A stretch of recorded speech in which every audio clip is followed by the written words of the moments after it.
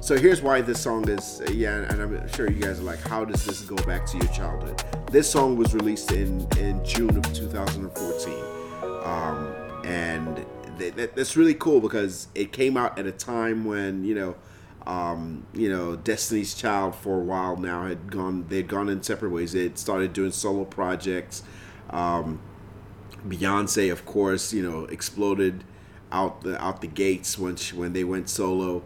And Michelle, we didn't hear quite as much from her and her collection of music, but we knew that she was working. And then she came out with this banger, and every African I know, every West African I know in particular, knew this song to the core of who they were. And here's why. Because growing up in Nigeria, this was a song that every church, every gathering of Christians, you heard, every gathering of Nigerians, because, everybody sang it. We were singing this song. Now, the only difference is we didn't have the verses. We didn't sing the verses. There are probably some verses out there that we just never experienced. And it went pretty much the same way the chorus went, right? Say, when Jesus say yes, nobody can say no. When Jesus say yes, nobody can say no. Right? Like this, the whole choir would be singing that. Now, there are elements of the song that we don't hear, like in the music, but growing up that we had. I remember there was a part of it where we would be like, up, up, Jesus, down, down, Satan. Up, up, Jesus, down, down, Satan. So that was like a thing. Now, funny enough, I guess over the years, we've evolved with the way we deliver or address that song. Like there's no down, down, Satan or down, down, a devil or whatever the actual word is. It was always it's become only up, up, Jesus. Like, because the understanding of there's no comparison, right? Like opposite of God is not the devil, like opposite of Jesus is not Satan. So I guess that understanding and that expressing of that thought, it just separated. But the song by Michelle Williams, when it was released in 2014, I remember everybody in the West African community that I knew of immediately gravitating to the song, and not because it was done by Michelle, but it really was reminiscent for a lot of us. I remember hearing it and immediately traveling right back to my childhood and the talking drums, the all the instruments that were being played, the trumpet, everybody in harmony playing these instruments and directing us on how and when to move on this song. And it was always so powerful, so encouraging, because as it played, I mean, you literally saw people dancing out of their shoes.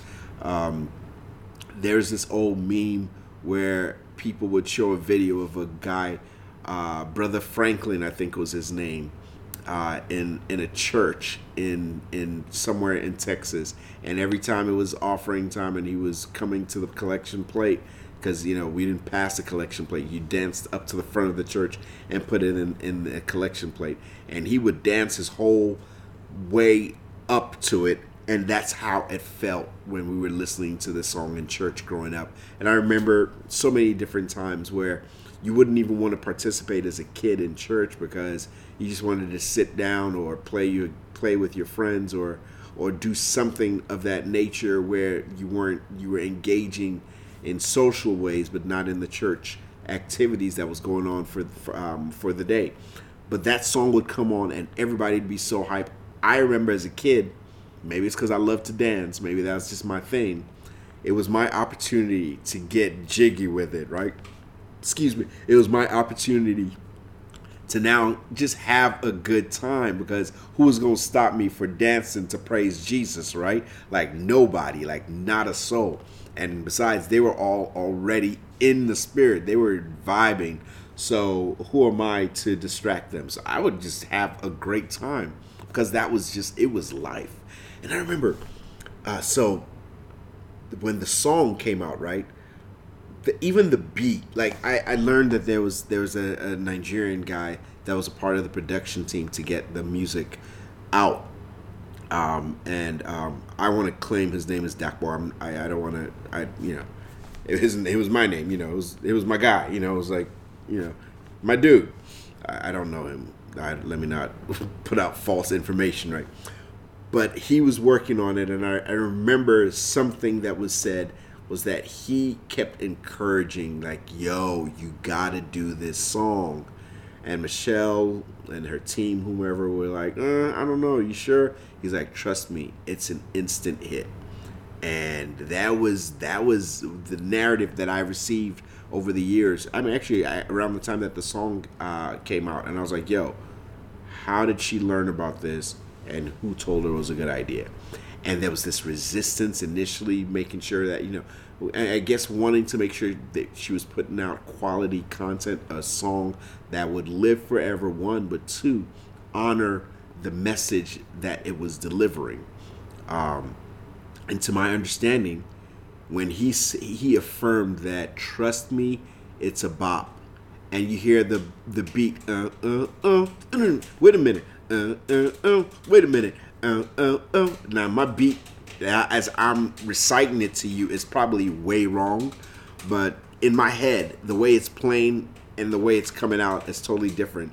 But if you go and listen to the song by Michelle Williams and you start to hear it, you're gonna hear the same wait a minute, and you're immediately like, oh, whatever it is, I don't even care what the song is about, but I'm about to get down to it, right? Like you're already marching to the beat.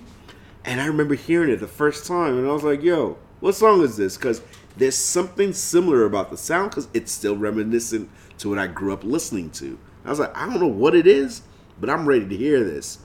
And the first line, like let me, I'm gonna pull this because I don't want to get it wrong at all. And the first line of the song goes, when Jesus say yes, right? Like they didn't even give us a moment to wait and try to get into it. Because I mean, like I said, like wait a minute, right? That's like, so it was, that was the intro, right?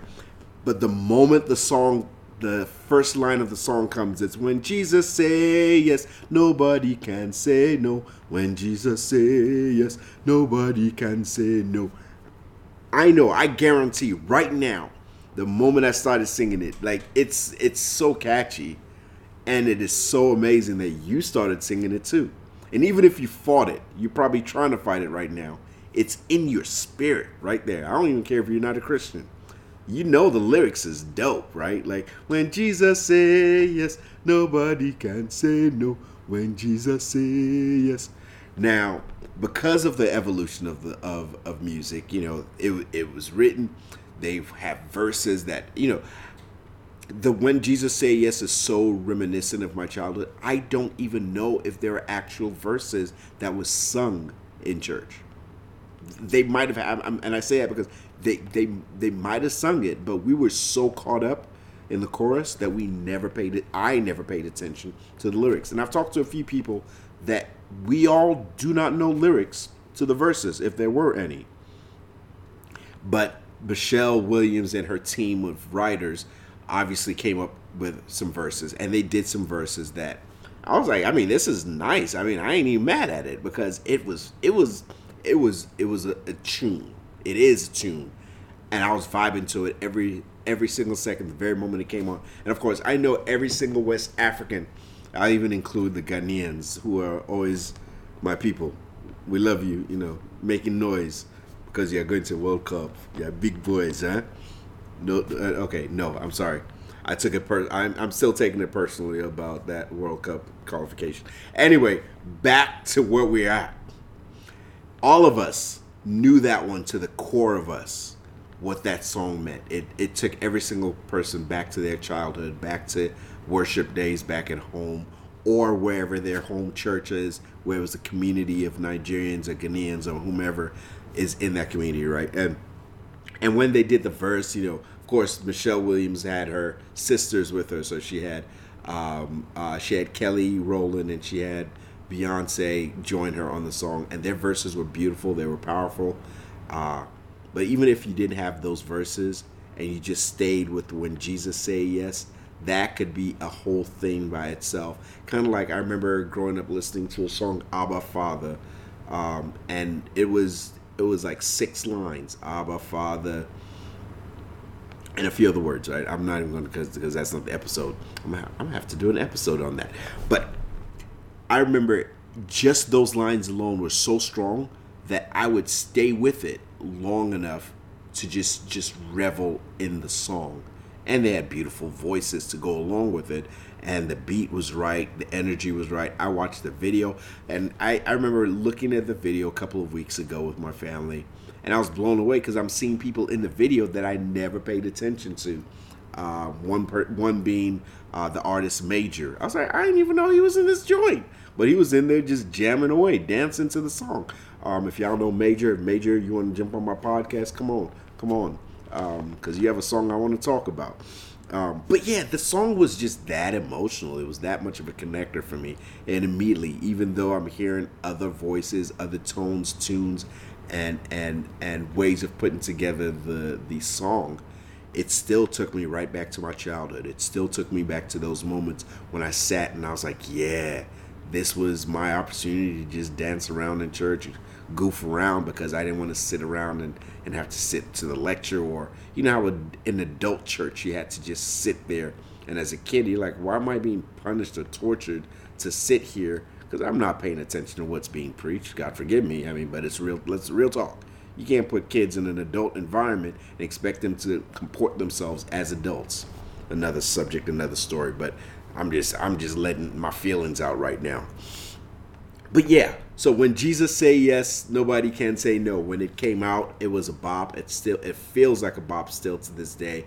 I can hear it at any given moment, and it transports me right back to childhood of growing up around my friends in church, growing around the family, and any gathering. Like it could be, you're doing a housewarming, and there's going to be a 3-hour prayer for a 4-hour event, and an hour and a half of the whole experience will be them singing and praying in unison.